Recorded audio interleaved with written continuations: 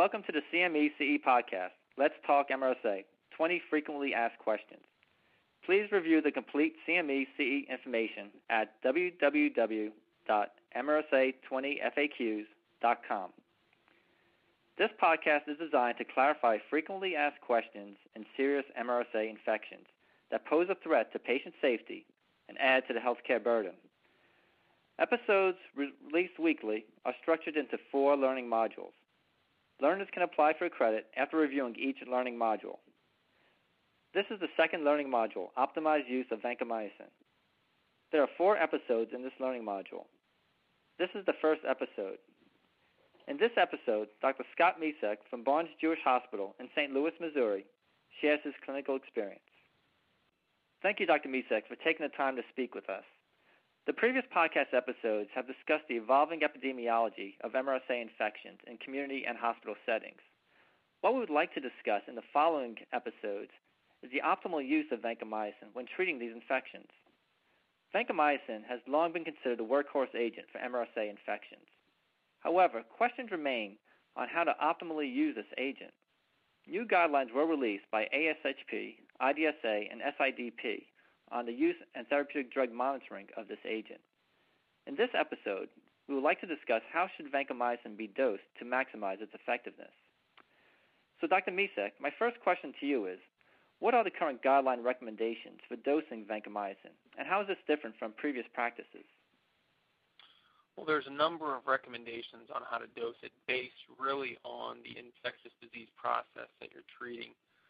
For example, meningitis might prescribe a higher daily dose, somewhere on the order of 30 to 45 milligrams per kilogram per day. Of course, that's divided into 2 or 3 doses, whereas treating a healthcare-associated pneumonia, hospital-acquired pneumonia, or ventilator-associated pneumonia might target the lower end of that, 30 milligrams per kilogram per day, divided into 2 daily doses.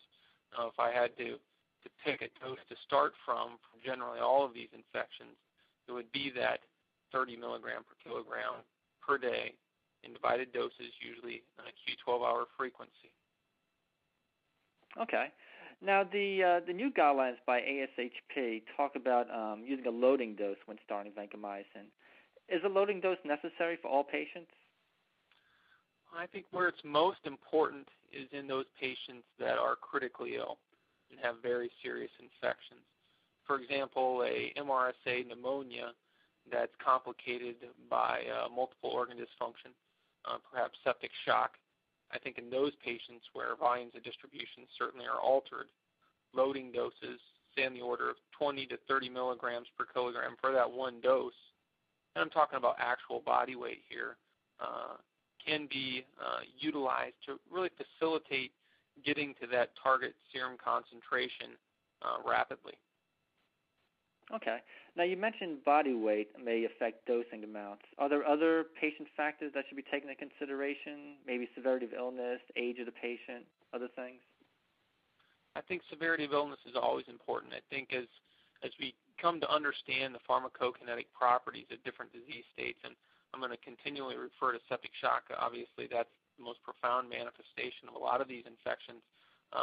We're fluid loading patients with a lot of volume. We're talking on the order of probably between 5 to 10 liters within hours, and certainly their volumes of distributions are dramatically altered.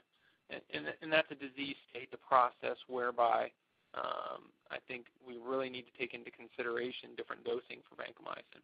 I did say, actual body weight's important, so obesity certainly plays a role into that. Certainly in a population that we see here in St. Louis, Missouri, we certainly have a population of patients that have a body mass index greater than 40. And oftentimes we're concerned about how high our vancomycin dosing is.